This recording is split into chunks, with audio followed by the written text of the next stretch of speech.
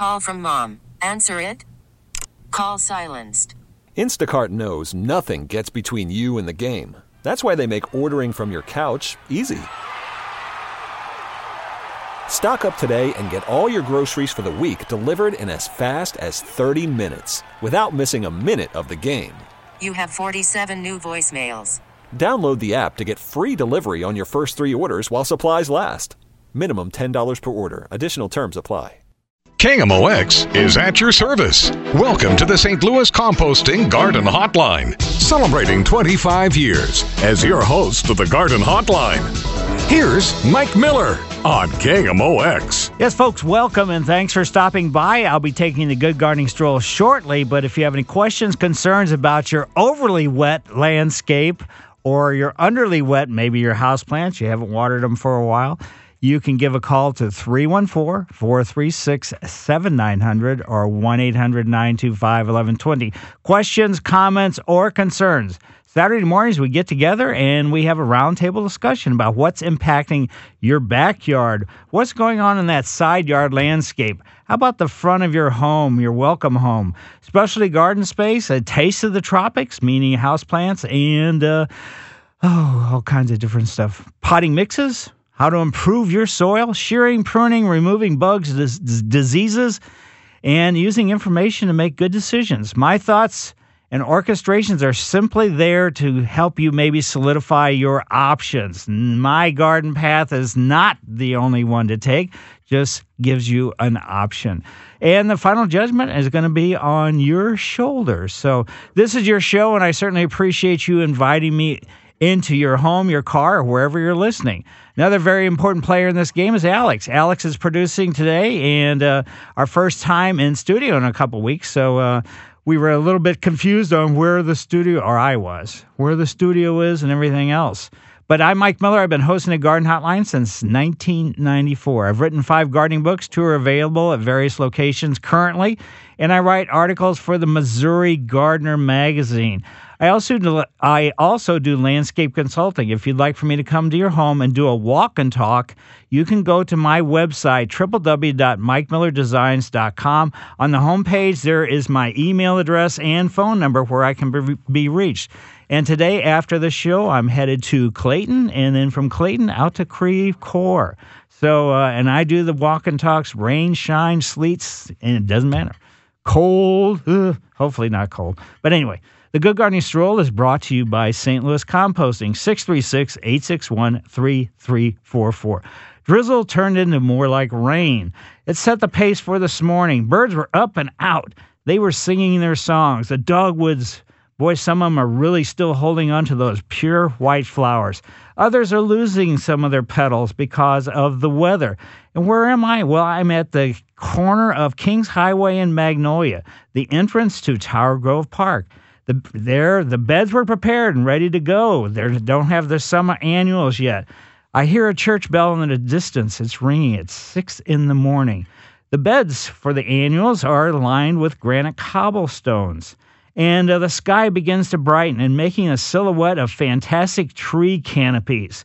The archway leading into Tower Grove Parks has limestone walls, and also the message at the top, sort of, I guess, the apex of the arch, says TGP, I guess meaning Tower Grove Park, established in 1929.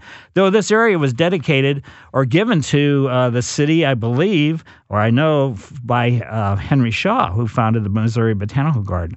But walking along the pathway as we headed from the intersection, it was really kind of fantastic. But there's been some new development in Tower Grove Park.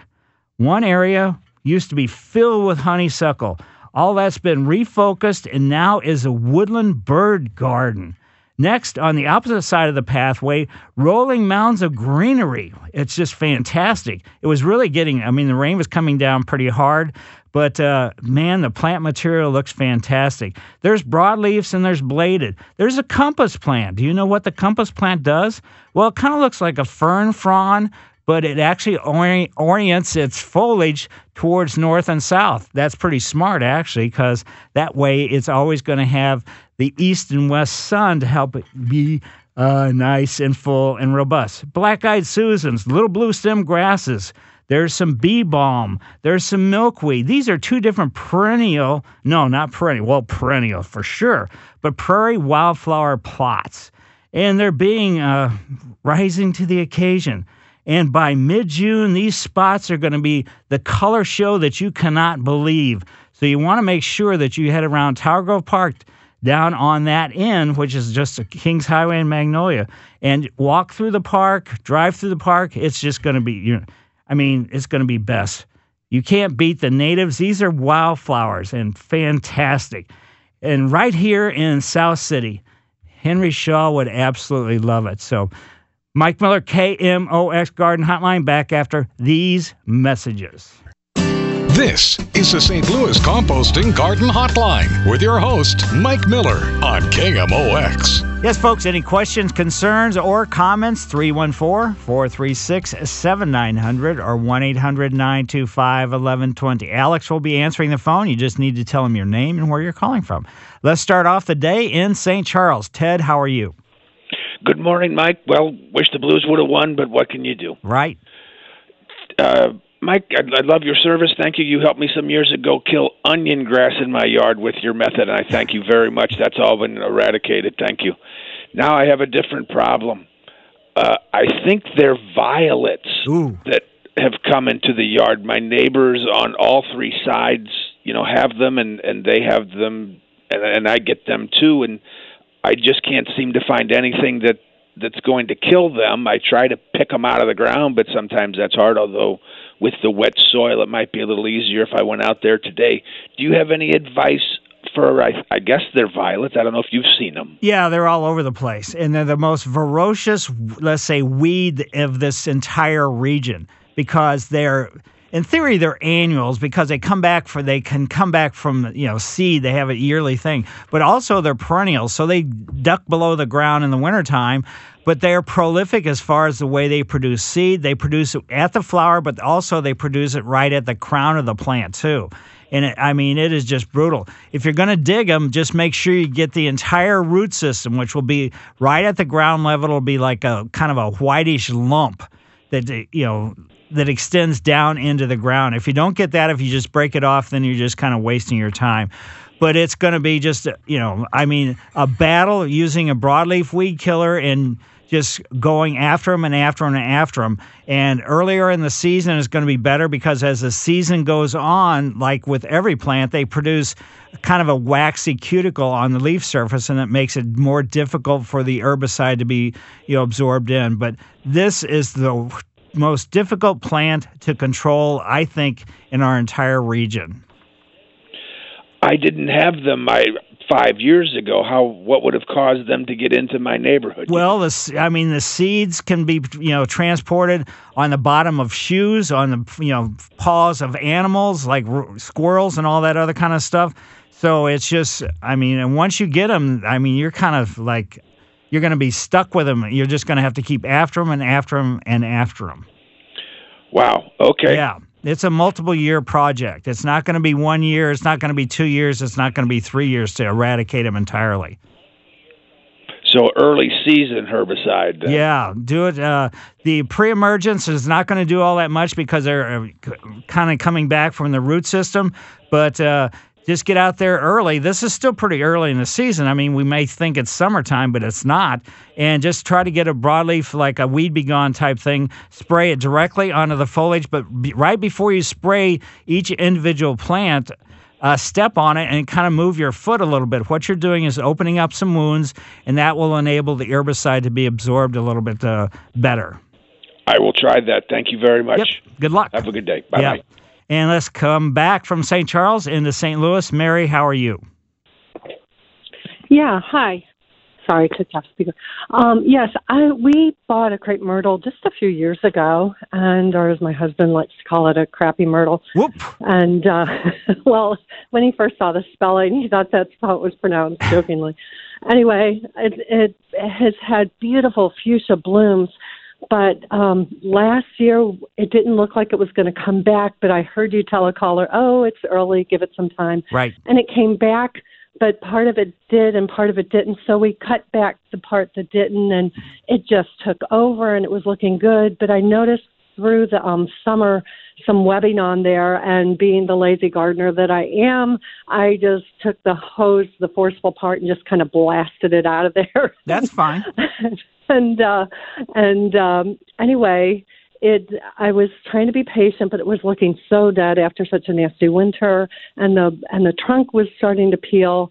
And now I'm seeing some leafing coming out just this past week, but I'm also seeing just as much webbing showing up. So I haven't been out there to blast it with my hose yet, with the rain and all, and work and so forth. But I was wondering, do you think it has a shot, or I should be patient, or just to replace the whole thing and start over with something else? Well, you can replace it if you want to, but this is pretty atypical, or pretty typical of what you can expect. Some of the crepe myrtles the leaves are almost halfway out. Some of them are barely showing any kind of growth like yours is.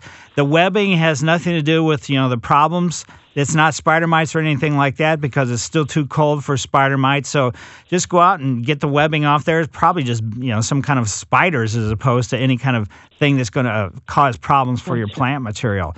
And crepe myrtle, they are marginally hardy. So sometimes they get killed all the way to the ground, and they have to reemerge from the crown, / root system below the soil.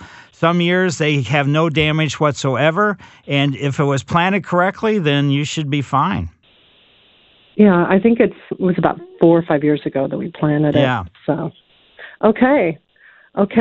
Well, thank you so much. Right, because, normally you don't see them blooming for another couple months, so they've got plenty time to catch up. And if you decide you're kind of unhappy with this one, what you can do is, if you really like this color, when they start blooming, head to the garden center and get one that matches it, and just plant it right next to it so you can have a larger looking plant.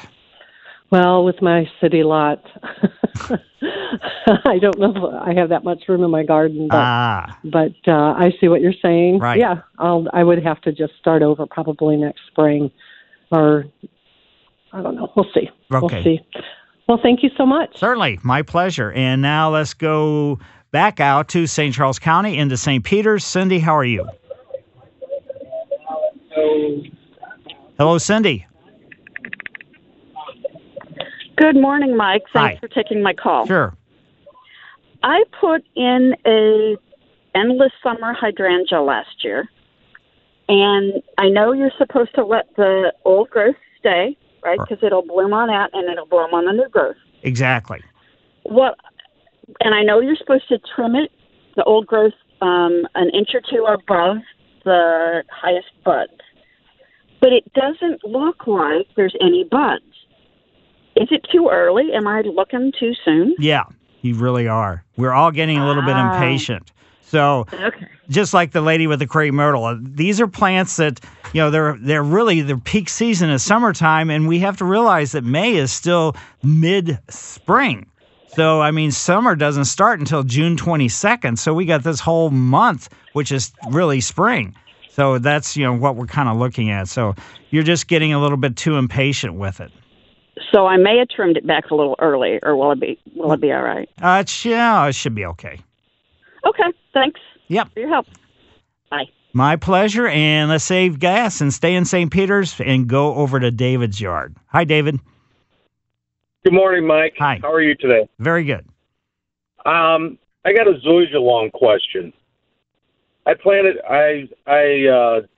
zoysia 2 years ago. Had very nice success with rolling out all that sod.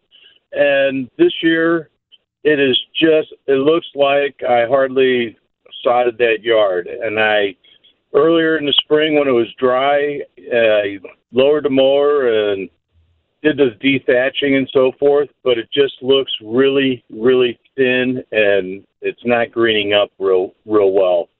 And I was just curious as to whether there's, I'm using the right fertilizer, or what fertilizer I should use on it to stimulate root growth and things like that, and thought maybe you could give me a hand. basically, if you're really I would get a soil test done and find out what's in your soil. So you can get a fertilizer that's going to compensate for what may be lacking, and then not put on something that's going to actually cause problems because you're adding too much. There's already a huge amount of, let's say, phosphorus or potassium, and you're putting a fertilizer down that has even more of that, and that could be problematic for many type of plants because it does some damage to actually root systems. Now, your zoysia is brown and just starting to show some green blades. Is that what we're looking at? It's starting to show some green blades, but it's like really thin. It's not like yards that I've dealt with before. It's like sparse all of a sudden instead of, like I said, I rolled out, the entire front and backyard with brand new sod 2 years ago. Right. And it's been perfect, but now it looks really thin. Well, I think that's probably as much weather as anything else. And did you core aerate and all that kind of stuff, dethatch it? So when you say you cut it really close, that's great. But dethatching is, cutting it close is not dethatching. Oh, go ahead. I did dethatch. Okay. So then I would say you're just maybe a little bit, anxious, and because my zoysia the front zoysia is more exposed to the western sun, so it's pretty darn green. But there's one section in my backyard between or the side of my house between the sidewalk and street, and it's still looking a little bit sparse. It is getting green, but it still has a lot of brown in it, and I cut it down pretty tight, just like what you're saying. And hopefully I can do within the next couple of days do a fertilizing with mine, because you should start fertilizing as soon as it starts greening up. But other than that, I would say just don't get into a panic. I'm glad you said that as far as your front and backyard or a spot in your yard, because the backyard is 100 times better than the front. Right. It's probably sun related and also all this moisture too. Right. That could certainly be the case. And if I don't know if you have any trees, is that impacting? If you have trees in your yard, it definitely impacts, any kind of lawn. It's zoysia or bluegrass or fescue or anything. Well, that's great information, Mike, and I really appreciate you taking your time out to answer my questions. Well, sure. My pleasure. You have yourself a wonderful day and get dry. Mike Miller, KMOX Garden Hotline, back after these messages. Welcome back to the St. Louis Composting Garden Hotline. Once again, here's Mike Miller on KMOX. Yes, folks, questions, concerns, or comments, 314-436-7900 or 1-800-925-1120. Alex will be answering the phone. Heading out to your yard, your landscape, your lawn. Boy, the henbit, it's prolific. Chickweed, prolific. Annual bluegrass. These are all seeds of plants that germinated last August, have been just chugging along and loving this extended cool period, because when it gets hot, they go downhill. The mother plants die, but they've produced hundreds, if not thousands, of seeds during this whole time. They disappear until next August, and then they re-emerge. Now, also, those are the cool season weeds, and that would be you put the pre-emergent down in mid to late August to kill those seeds as they germinate. Then what's coming also right now, I'm starting to see, is the warm season weeds, and they germinated when the yellow forsythia was in bloom, and that includes ragweed, knotweed, crabgrass, carpet grass, barnyard grass, violets. They are annuals, but also they're perennials because they're coming back from the actual root systems too. All kinds of different ones. And so the pre-emergent to control them should have been put down in, guess what? February, whenever the yellow forsythia blooms. Why I use the yellow forsythia is because it blooms when the soil temperature is at a certain level, and then that's the same level when these weed seeds start germinating. So right now we've got two different weeds. We've got the cool season and the warm seasons both, and it is like horrendous. Let's go to Susan's yard in St. Louis. Hi, Susan. Good morning. I have an arborvitae that's really planted too close to the house. Uh-oh. And it's just gotten massive. Is there any way of trimming an arborvitae? Basically not. I mean, you can, but aesthetically it loses a lot of its value when it is pruned. So it's going to make it really, really ugly. What about, I guess I can't top it either. Well, that's pretty much the same thing. I mean, at least the top you don't see. But when you prune it on the sides, it really makes it, like I said, aesthetically a real nightmare. I don't know how big this is, but rather than fooling around with it like this, I would, kind of consider, you could fool with it and see what you think. Well, maybe if you do prune it and you top it and everything else, for you, it's not all that bad, but just overall. But I would think, whoever put it that close to the house, everybody's got to start looking at plant material as mature plants and how big they are. And that's something that just doesn't seem to happen enough. Because when I go to visit people's homes, that has so often happened where it doesn't matter what it is, that people have not looked at how big this plant's going to get and put it, not necessarily in the right spot. So you could go ahead and prune it and see what you think. Maybe you won't mind it at all. Yeah, I probably will, but I thought maybe if there was some way around it, you would know how to do that. Basically, no, there really isn't. I mean, they don't really like to be pruned. So and a good way to tell, I know you live in the city, right? Yes.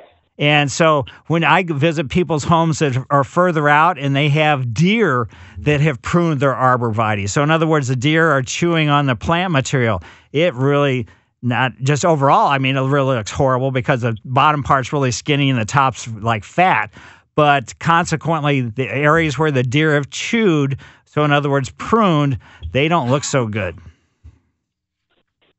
So the other thing then would be just to chop it up and take it out. Yeah, take it out, and if you like the arborvitae, personally I like them myself. But if you want to put another one out or in or whatever, just make sure it's further away from your house or whatever the problem is. Okay. Next question is honeysuckle. When I moved into this house, there was a lilac bush, and the lilacs have been gone now for I've been here 12 years. Mm-hmm. The lilacs have been gone for more than half of it. Honeysuckle got in there, and it's overtaken. I mean, it's like a big bush. It's got big limp, pretty thick wood on it. Right. Actually, I have that in two different places.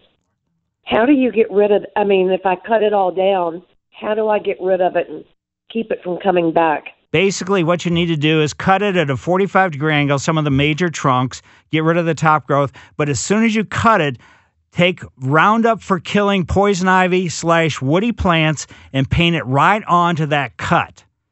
So, in other words, cut it at a 45-degree angle. That exposes more surface. And like I say, take Roundup for killing, not regular Roundup. It'll say poison ivy killer, woody plant killer, and then paint it right on it. Or you can dig it out.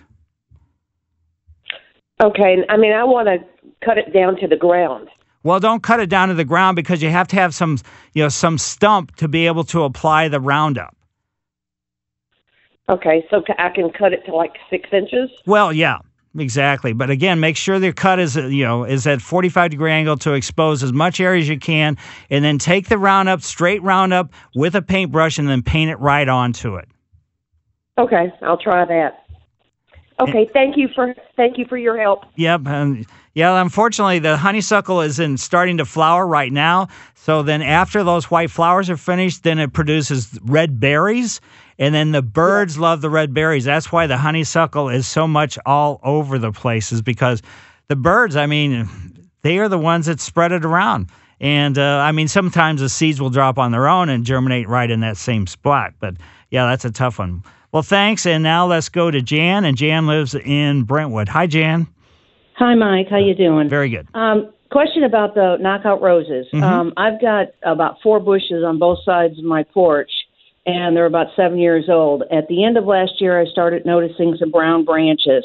So when I trimmed them back this spring, early spring, I cut out all the brown branches. And then I did the rose fertilizer and everything. And now they're blooming, and normally by Mother's Day I have a nice bloom.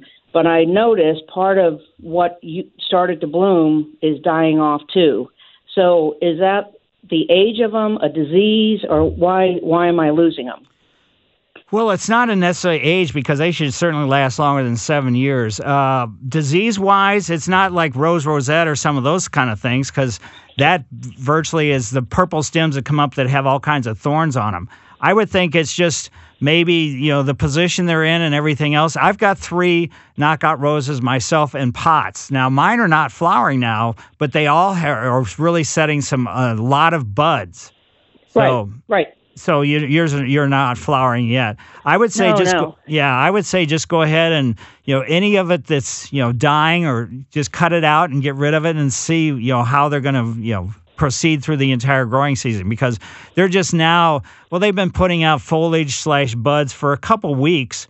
But this is the size they are right now are nothing like they're going to be at the end of the season. So randomly having branches that don't leaf out or that sort of fail is not necessarily something that's really disastrous. Okay, it might not take the whole bush down. Right. But go ahead and cut out the dead stuff as soon as it starts. I mean, is that affecting the healthy branch? And really, in reality, not. If it was an internal systemic type disease, that could be, but it's already in the vascular system or the veins of the rose. So cutting off, let's say the disease part is not going to make that much difference to the rest of the plant, except what you're doing is you're just cutting it off to get rid of the aesthetic value of what it is. Okay. And I am also noticing a few holes in the leaves. They weren't there a few days ago. Now I'm seeing some. And I use the Fertilome with the insect repellent stuff in it for the fertilizer. Right. So where am I getting, what's eating these leaves? There's not very many insects out there that are going to be eating leaves. So my thinking is, something physical like, I want to say hail, but something like that has caused this problem more so than actually an insect. Because there's just not that many insects that's eating foliage yet. That's not to say you don't have any, but that's not what you could expect. And if you're going after them, I mean, you use the insecticide that is systemic, so it goes inside the plant and kills the plant as it's, or kills the insect as it's feeding. So that's about all you can really do. Okay, I don't need to spray on top of spray? No, if you spray, when you spray, it's a contact killer, so you have to actually see the bug and spray it directly onto the bug, or else it doesn't do a bit of good. Okay. All right. Thanks, Mike. Certainly. Have a good day. Mike Miller, KMOX Garden Hotline, back after these messages. This is the St. Louis Composting Garden Hotline with your host, Mike Miller on KMOX. Yes, folks, back to the phones, and we're headed into Glendale. Laura, how are you? Hi. This is totally off the subject from what everybody else is talking about. Oh, no! I have 2 poinsettias that I got in the not the big ones, they're little tiny ones, not itty bitty, like 3-inch pots. That's what I'm trying to say. And they've been sitting in my kitchen window, and they're starting to grow. I don't know why I'm surprised at this time that they would, but I've just never had that success before. And I was wondering, when it gets hot outside, can I plant them outside? Well, you can plant them, but you're not going to leave them out there. I don't care. I don't care if they don't make it. Oh, okay. It's just something to enjoy. Yeah, you can stick them. Something I tried to do. It just happened, and I thought, well, I could put them outside and see what they did in the sun. Because I know if you grow things in pots, they'll probably do a little bit better in pots than they will do in the ground. But if you want to stick them in the ground in a, let's say a part shaded location, you don't want to put them in bright sun, especially when you're first moving them out. They've got to be definitely with no intense sun, let's say from 10 o'clock, let's say 11 o'clock to 5 in the afternoon.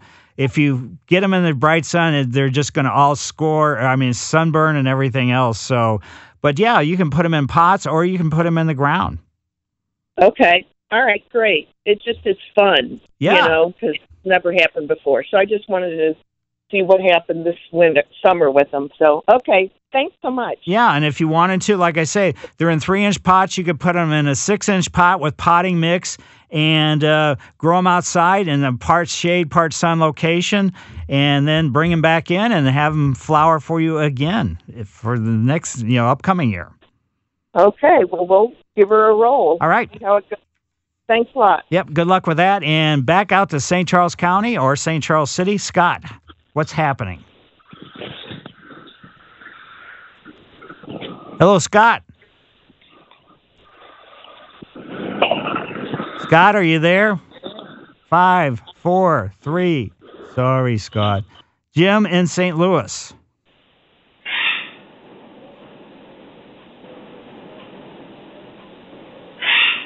Jim in St. Louis, is he there? Wow. Somebody's got a bird or something. And hello? Hello, who is this? This is Martha. Okay, this is Martha in Oakville. Great. Right. And I've got a bird. So you're the birdie. I've got 2 birds. Okay. And they're loud.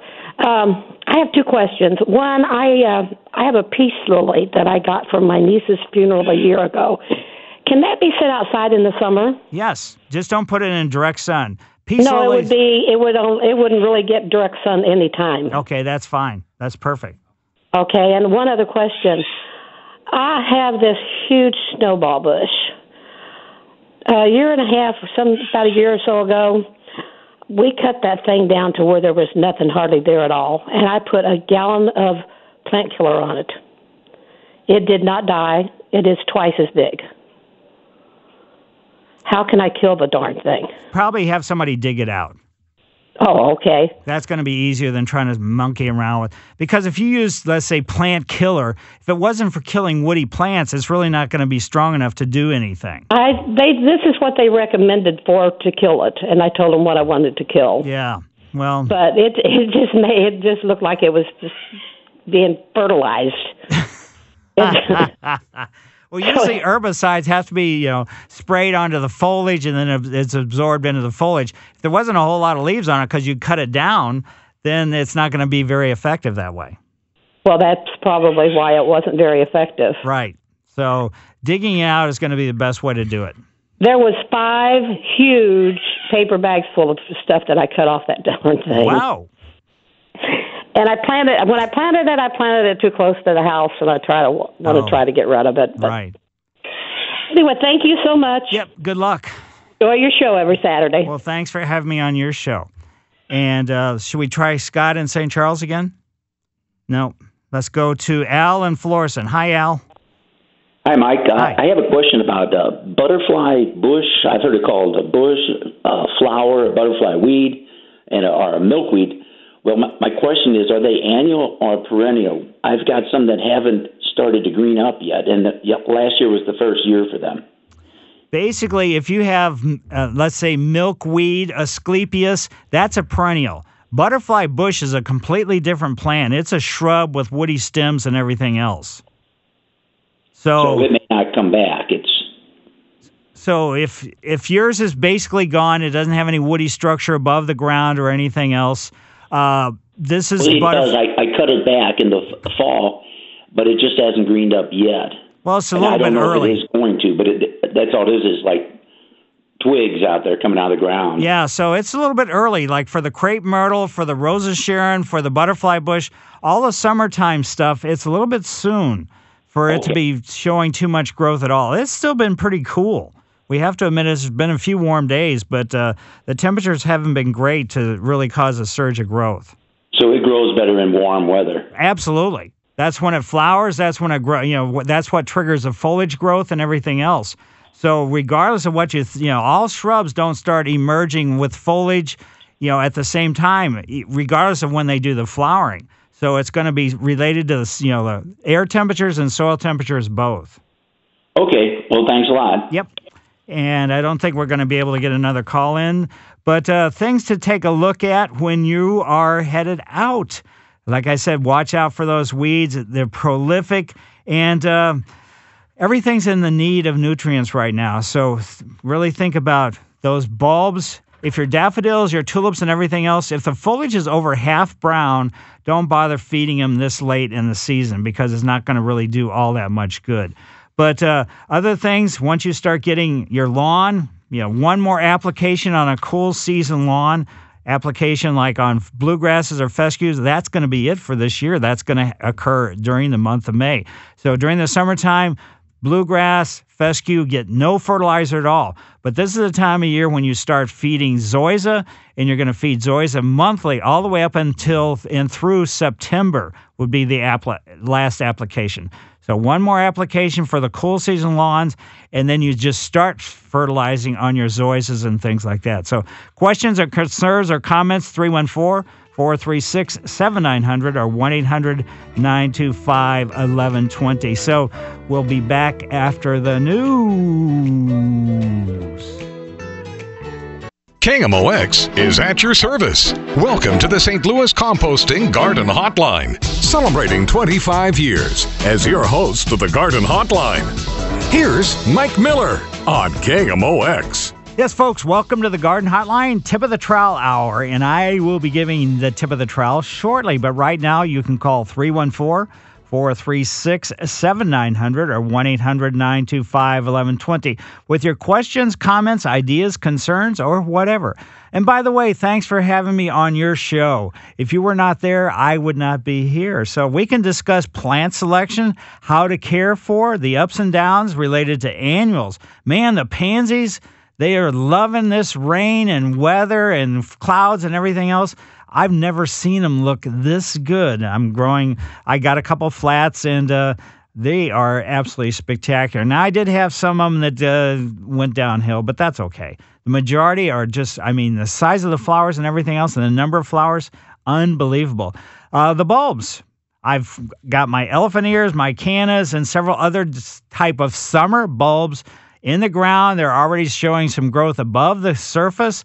And my tulips and daffodils and everything else, the tulips are pretty much finished as the foliage has turned half brown, but the daffodil foliage still looks pretty green. So I may do one more feeding on the daffodil foliage. How about your ground covers? How about house plants?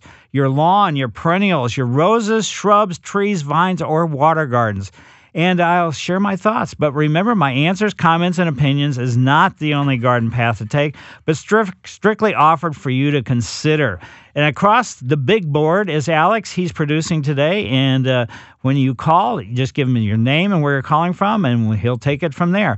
I spend, during the week, I do something I call walk and talk, where I come to your home and I can help solve aesthetic and problem solving and other things as well. You can go to my website, MikeMillerDesigns.com. The homepage is where my email address and phone number are listed.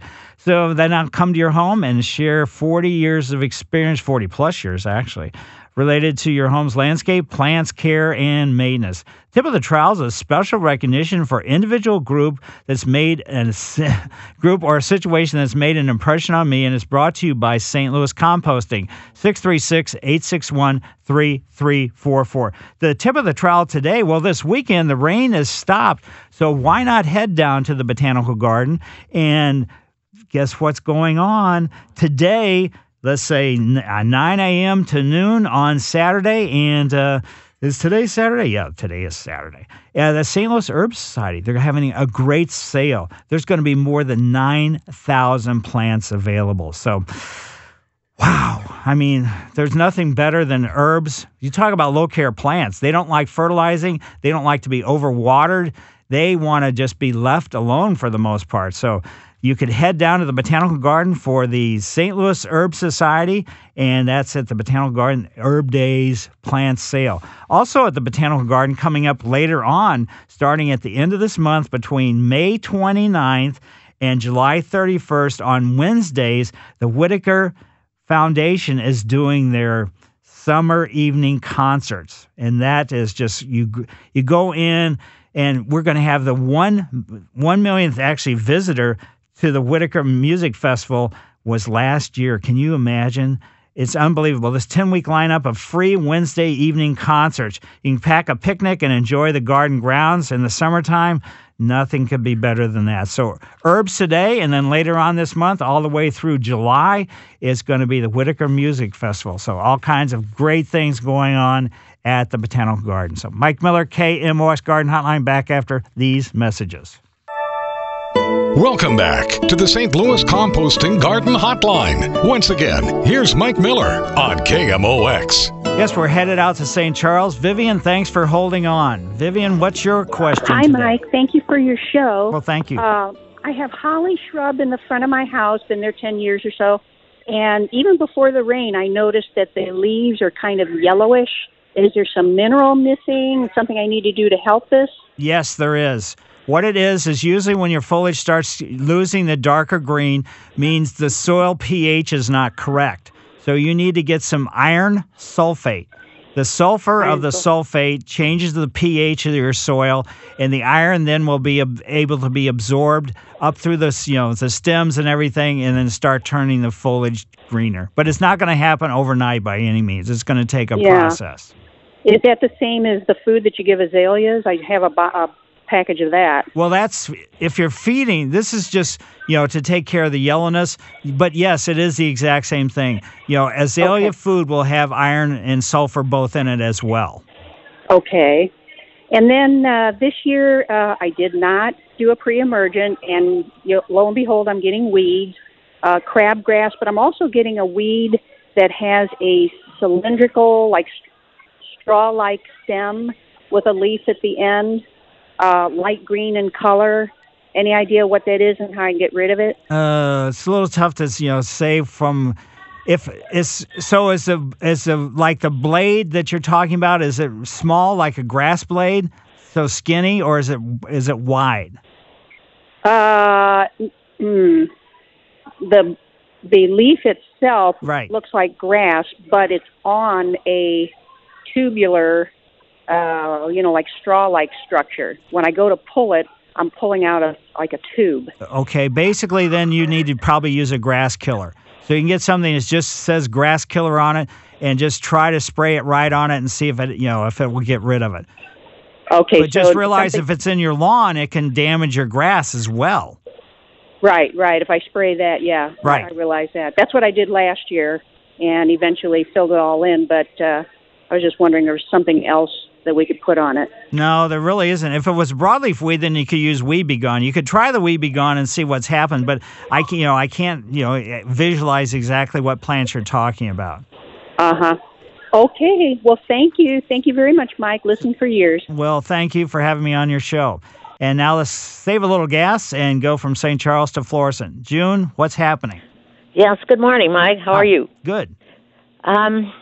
2 weeks ago, a lady called in on your show about a senior group that would come out to senior citizens' homes and help with weeding and feeding flower beds and so forth, and just general help when you can't care for the flower beds anymore. Right. Do you happen to have that information available? No, I don't. This was through high schools, like some of the Catholic high schools. So I would contact some of the Catholic high schools, in your area and see if they have that type of program. I didn't hear the whole thing. I thought she mentioned Vianney or something like that. Yeah, there was Vianney, and I think she mentioned another school as well. Vianney's down in Kirkwood. I don't know if they, how far they go, or if you could just find out if there's, a high school in your area that is, there may be other schools other than the Catholic schools, but they do it for, sort of like, I don't want to say making them mature, but just it's kind of a growth process for the seniors. So they actually will come out and work. Is that for free or what? I think it's for free, and I asked her too because I was, how about tools and stuff along that line? She said, well, the majority of people they go to, are seniors who at one time had all the landscaping tools that was needed, so they still had them. And that way, when they got to your home, they would have the tools right there, and they'd use your tools. I see. I understand. Okay. Well, I will give it a try. I'll call around some of the local high schools then. Great. All right. Thank you so much, and thank you for your program. It's great. Well, great. Well, thank you, and good luck with this. I'll give it a try. Yes. Bye for now. And let's head south to Melville. Nancy, how was your yard today? Hi, Mike. Hi. I apologize. I have a cold, so I hope you can understand me. I have 4 questions. I know you want pretty direct, so I'm trying to get to it. So I have a croton that I brought in, and it's looking Charlie Brownish, and nothing's going to grow except for at the tips. So I'm wondering if I should just get rid of it and use the pot for something else. Yeah, probably I would. The crotons, I love them because of the way, their foliage can be so spectacular. It's like Jackson Pollock, artwork. But some of them, just have streaky veins and things like that. But yeah, if it's not looking good, they're not all that expensive. I'd say don't fool with it. Okay. The other question is, I planted some bearded iris bulbs that I got from a friend last year. I think I planted them too late, so they just kind of halfway came up, and I had no blooms. But this year they're doing good. So what do I do care-wise after the bloom is finished blooming? Just cut the flower off, and they really don't need a whole lot of fertilizer or anything. They definitely don't need a whole lot of water, so make sure that they're in a well-drained situation. But just cut the flower stalk off and just let them go and let them absorb as much of the sunlight as they possibly can. Okay, and question number 3, can preen go in a vegetable garden or just a flower garden? It may be able to go to, I would probably have to look at the label, and that's for anybody. Before you put anything down, make sure that you read the label. But I would say it probably could go into a vegetable garden, but personally I would not put it in a vegetable garden. Yeah, you just already convinced me. I'm not doing it. But okay, so I have one more question. Okay. Well, last year, because we usually get the Black Forest mulch from St. Louis Composting for the garden and around our flower beds. Last year in the garden, I saw these little things that looked like spores, but they were brown.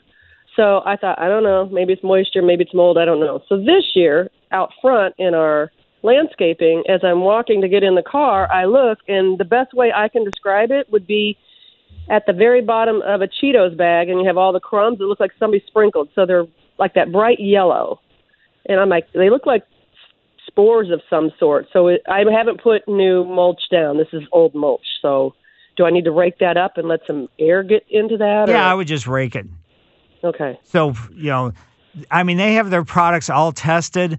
And if there's anything, funky that's going to have some problems in it, they don't sell it. So, this stuff's tested on site, and they send samples to 2 different locations. So yeah, it looks a little compacted and old, so I'm sure it's just a moisture issue that I can just rake up. And I lied. I have one more question. We have a 2-foot area between our privacy fence and the chain link fence that has a lot of weeds. Right. So I'm guessing, what can we do? Can we weed eat back there and then spray it with something so something does not grow back there again? It's not an area we want to keep maintaining. Right. There's no way to get rid of the weeds and never have any more weeds in there. What you could do is, maybe go ahead and get the weeds under control and, consider putting a rock mulch in there if you can possibly do that. But you're still going to get weeds as a result of whatever. There's no way to make a spot. Well, I guess if who knows? I shouldn't say there's no way, but realistic way to have it so you never have a weed problem again. Okay, so we'll just have to weed eat it and then zap it or hit it with some Roundup or something and just kind of keep our eye on it. Right, exactly. All right, I appreciate it, Mike. Thank you and have a good day. Yep, you do the same thing. And now let's head to Chester, Illinois and go into Steve's yard. Hi, Steve. Yeah. Hi there. How you doing? Good. I have a Bloodgood Japanese maple, and the up about 18 inches to 2 foot from the ground on the main trunk. Mm-hmm. There are some holes in it, like somebody took a drill bit and drilled into it. But the limbs up above that, some of them are just full of leaves, and some of them don't have any leaves on them at all until they get to the very tip of the limbs. Then there's some leaves. Do you think that's dying, or is there a bug in there? Generally, borers. If the whole size is like pencil lead, it could be borers. But usually, borers do not go after maples. No. These are about the size of a pencil. So what this is probably a sapsucker. So okay. So especially if they're like 3 or 4 of them in a row. So, okay. So in other words, a sapsucker comes in, and then it moves over a little bit. and then what they do is they come back and then drink sap later on. I've got some sugar maples, and I've got all kinds of holes all over mine. Now my trunk is probably sugar maples bigger than that, but my thinking is that's what you're having go on with your maple tree, Japanese maple. Will it end up dying? Or no, they're smart enough. They don't want to kill the tree because this is a source of food for them because they come back and then drink the sap. So, okay. And also insects will get stuck in the sap and then they eat those insects as well. Oh, okay. So just let it go and let it run its course, huh? Yeah, there's nothing you can really do. Okay. Well, thank you very much. That's what I wanted to find out. Great. Good luck. And now let's go from Chester, Illinois to Hazelwood. Hi, Pat. Hello. Hi. Happy weekend, and thanks for our show. Well, thank you. I have two little bits I want to tell you about, and then I have a question. My 7-inch, my two 7-inch plumeria helicopter seeds are hard. They look good. They're brown, and they're still hanging on. That's okay. Okay. And I also have a 3-inch potted lime green poinsettia starting to get new leaves, and it looks great. Okay. Now, my question is, I have a large windowsill full of air plants that all bloom in about October, November. Mm-hmm. It's really exciting to see that. They have a white powdery, it's a fine white powder in the lower part of it, and I don't know if it's from the water or not. I fill my jugs of water and leave them setting out for a week whenever I soak them. And I do soak them upside down for at least an hour. Can I swish them in warm, soapy water to remove this, or what? I would probably not worry about it. It's probably because the drinking water that you're probably using probably has a fairly high pH content. So in other words, it's a little bit salty. So that's what you're seeing is just salt residual. You could probably just stick them underneath a faucet and try to wash them off that way. Maybe with a soft brush or something. It seems like it's hanging on, because if I swish them in just regular water, it doesn't come off. I guess you could. I wouldn't worry too much about it. You may cause more damage by trying to get rid of it than by just leaving it alone. Oh, okay. I sure don't want to lose them.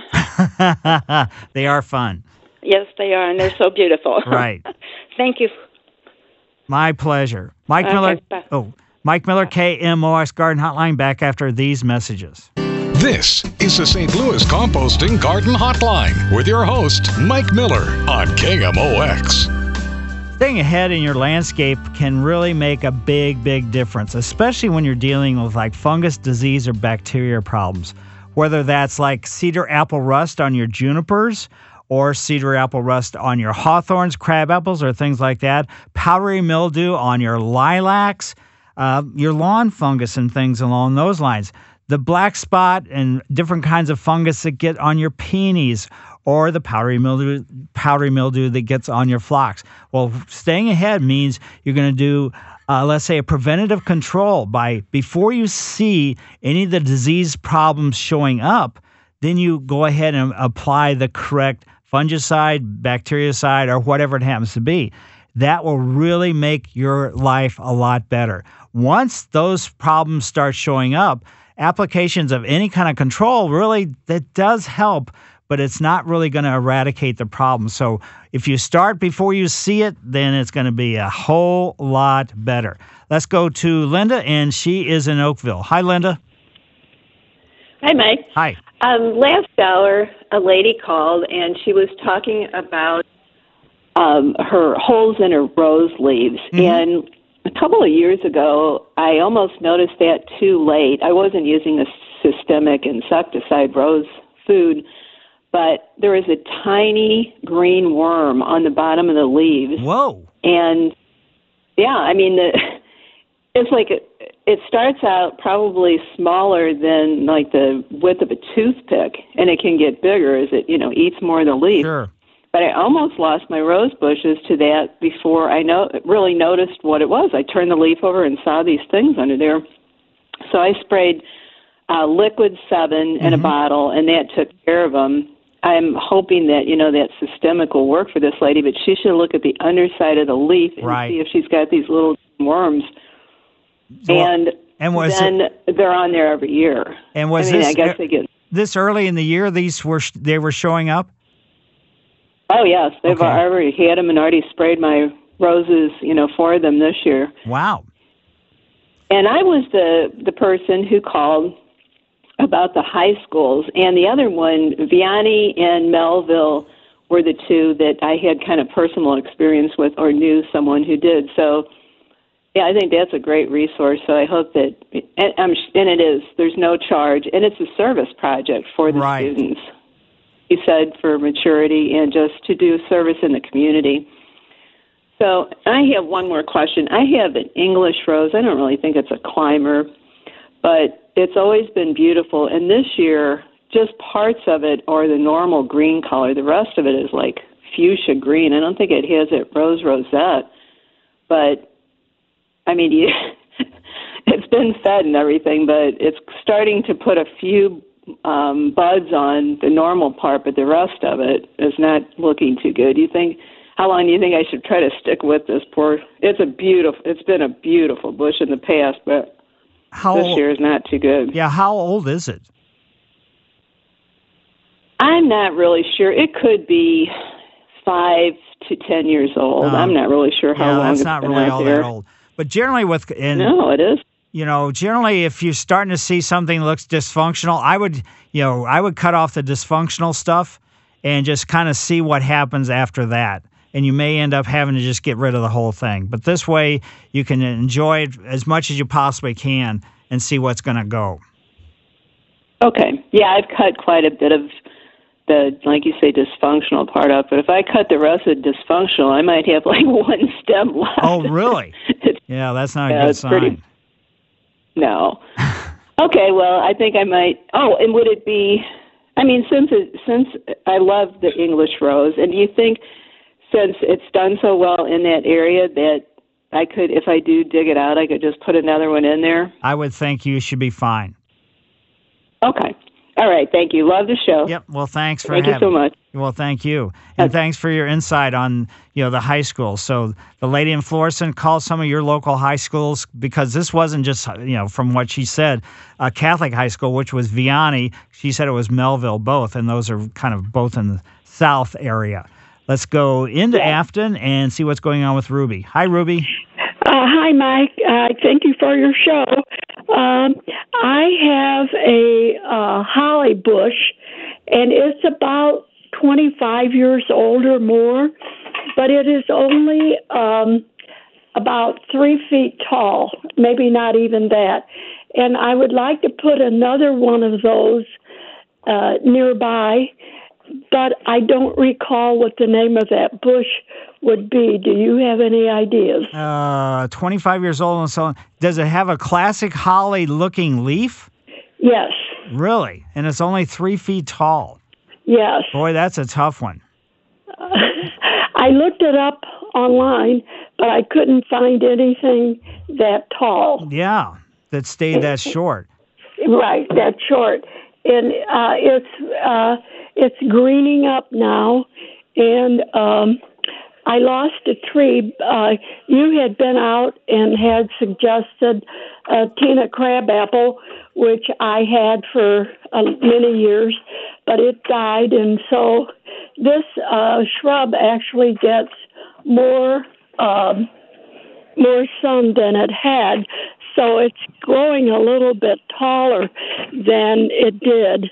And I'm coming out and looking at the leaf, and yes, it looks like a regular holly leaf. I would probably, since you've already looked online and can't find it, since you live in Afton, there's a garden center that's on Big Ben in Richmond Heights. I would go to that garden center and see if they can give you some help with this. Okay. Maybe if I took a sample with me? Exactly, right. Okay. All right. So like, something that has a little, stem or twig that has 4 leaves on it should be adequate for them to be able to tell what it is. But it may be a variety that's no longer available. So who knows? Mm-hmm. Yeah, and I can't remember, and I usually save those things, but I can't find it. It is getting berries on it already. Great. Yeah. So anyway, and I love the Tina crabapple, but I guess it just got too old. Like me. And me. I thank you for your show. Sure, thank you. Let's head into Ellisville, where I grew up, and go to see what's going on with Jeff. Hi, Jeff. Hey, Mike. How are you? Good. I got two questions. I've got two really pretty Alaskan evergreens in my front yard. They've been there for about 4 years. I noticed the one, they're planted about 8 feet apart. I noticed the one in December starting to turn brown. And now the whole entire thing is brown. I mean, it looks dead as anything. I don't know if that is the case. If it is dead, if I should wait and see if it comes back or get rid of it. And my follow-up question with that is it are they planted too close together? And I have one more question after that. 8 feet is not too close. I don't know what this exact plant is. You said it's an Alaskan evergreen? Yeah, it's an Alaskan evergreen. It's got the droopy, real long, droopy evergreen branches on them. And it has needles, not broadleaves, right? It does have needles, correct. Right. So my guess is probably, it may be a Norway spruce, but I don't know that for sure. But if it's brown, it's brown. Any kind of conifer that turns brown, it's not going to come back. Okay. I was kind of thinking that. Now, I do have three Norway spruces in my berm that I created a berm about 4 years ago. I moved a bunch of dirt in my yard, and I've got good rich soil out here in Ellisville. And I've got three Norway spruces in the back of my berm, and the one on the far right keeps dying. I've gone through three Norway spruces. The other two are doing just fine. The one that does keep dying, that doesn't get very much sun. The other two get, good amount of sun. I don't know if that's the reason why I keep losing the Norway spruces on the one side. Yeah, they want to be in full sun all day long every day. Okay. So all that's right. just not a good environment for it. Yeah. Okay. All right. Well, that answers my questions. Thank you. Yep. Good luck with that. Mike Miller, KMOX Garden Hotline, back after these messages. Welcome back to the St. Louis Composting Garden Hotline. Once again, here's Mike Miller on KMOX. Yes, folks, back to the phones, and let's go over to Lily's house. Hi, Lily. Hello, Lily. Are you there? Hello. Hi, Lily. Oh, it's Gloria. But anyway. Oh, Gloria. Sorry. That's all right. That's why I didn't answer. Okay, anyway. I want to ask you about these hydrangeas and these azaleas. Excuse me, I got a bad cold. When I plant them every year, they just, when the year come up, they just be dead. I ain't threw 5 or 6 of them away already, And I'm wondering, what am I doing not planting them right? Basically, they need to have a high organic content, so you have to add a lot of compost to the soil. Also, they cannot be planted where there's going to be competition from large established trees. They can't compete a newly planted plant. And another thing they need is both of them need an acidic soil. So they have to have soil that has like iron and sulfur in the soil. So if you suspect there might not be iron or sulfur, then you're going to have to add that too. Okay, that's why they're not growing, because they are on a tree. Yeah, they're never going to get established. The trees are just big brutes, and they kill off other things, especially newly installed plants, regardless of whatever. And so there's not too much you can do because you probably don't want to get rid of the trees. Oh, no, too much money for that. Right. Anyway, I got this area I've been trying to kill from our side to the other side. What can you use? I cut it all the way down the ground as much as I could yesterday. What can I use where they won't come back?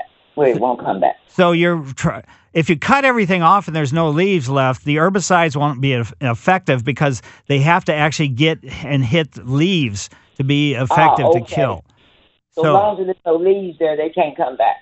Yeah. If you cut off all the leaves, you could spray anything you want to, and it's still going to come back from the root system more than likely.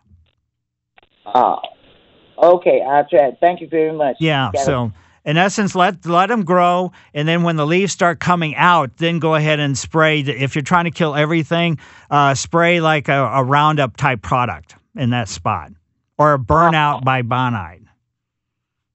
Oh, get the Roundup by who? Or burnout. Burnout is by Bonide, Bonide, burnout. Yeah, I see that all the time. Okay, then I'll see what they do. Thank you very much. Yep. Good luck, and let's go to Frontenac and see what's going on with Russ. Hi, Russ. Hi, how you doing, Mike? Very good. 18 years ago, I had 3 sticks that were cuttings from an olive tree. Wow. I planted them, and one of them grew. And so for 18 years, I've had a nice olive tree that I took in my house every winter. And I've had good success with it until this year. And I made one mistake potentially, and that is someone told me that it isn't producing olives, and maybe if you leave it outside in the fall a little bit longer, that might help. Well, I left it out a little bit longer, and I'm not saying it was real cold winter or anything like that. Right. I brought it back in, and it seemed healthy. They always lose leaves in the house during the winter. That's normal, and everything seemed normal. Some of the leaves looked very healthy, like they were still alive. So I put it out this spring, and it's not producing anything. In fact, it's not, trying to bud out or anything. There's no new leaves, anything. What I wanted to know was, am I silly to try to take a cutting of that tree and try to get it to grow? Or is it totally non-existent at this point? It sounds non-existent, but I'll tell you, take your thumbnail, scrape the bark on, of an area that you're going to make the cutting from. If underneath the bark, just scrape it lightly. If it's still light color like green and not dull looking, then that particular branch is still viable and good. So, you could do that in several places and see if maybe, you just kind of, things got messed up a little bit and it's going to leaf out on its own. So that's probably what I would do. And if it is green underneath there and you want to take a cutting, then go ahead and take the cutting and then get the rooting hormone for rooting woody plants. Yeah, the reason I'm asking is you had mentioned a week or two ago about roots from a tree that you cut down, that from 3 to 5 years, the roots aren't smart enough to realize the tree's dead and they keep taking up nutrients. Exactly. So therefore, I'm wondering did that relate to taking a cutting that would grow even if it's currently dead? It's going to be a very iffy type thing. So, because, the root system could have been damaged, by being outside as long as it was. And even though when you brought it inside, everything looked okay, maybe it really wasn't. Because, in reality, olive trees, in their native habitat or whatever, in Southern California or any other place, they're evergreens. So the leaves may have just hung on, even though the root system had already been damaged. Yeah, I shouldn't say this, but the cuttings were very important to me because they came back from southern France illegally before 9/11, and I couldn't believe that I planted the 3 of those, and one of them took off. It had no roots or anything. They were just sticks. Right. So anyway, that's my story, and that was my questions. Thank you. Certainly. Yeah, and you can go, the Missouri Botanical Garden grew, I'm assuming they're still growing, like in, some of the indoor places, some, olive trees. So you can go to the website and see what they're recommending as far as that goes. And I apologize to Joe, Tom, and Tim. We're not going to be able to get to you today, but I do want to thank everybody for calling in. Wow, it looks like finally the rain has stopped. The sun's coming out, so let's get outside and just enjoy it. So I'm headed, as I said before, to Clayton first, and then I'm going out to Creve Coeur, and then I'm coming home. And since there's no rain, I'm going to fertilize my zoysia. Every time I get out there and start to do it, it's like it's rain. And when I schedule, I try not to work in the yard all the time because that gets too insane. But I limit it to 2 days a week or so. But so just enjoy this spring. It's been absolutely fantastic, and especially now. Mike Miller, KMOX Garden Hotline. See you next week. This episode is brought to you by Progressive Insurance. Whether you love true crime or comedy, celebrity interviews or news, you call the shots on what's in your podcast queue. And guess what? Now you can call them on your auto insurance too with the Name Your Price tool from Progressive. It works just the way it sounds. You tell Progressive how much you want to pay for car insurance, and they'll show you coverage options that fit your budget. Get your quote today at Progressive.com to join the over 28 million drivers who trust Progressive. Progressive Casualty Insurance Company and Affiliates. Price and coverage match limited by state law.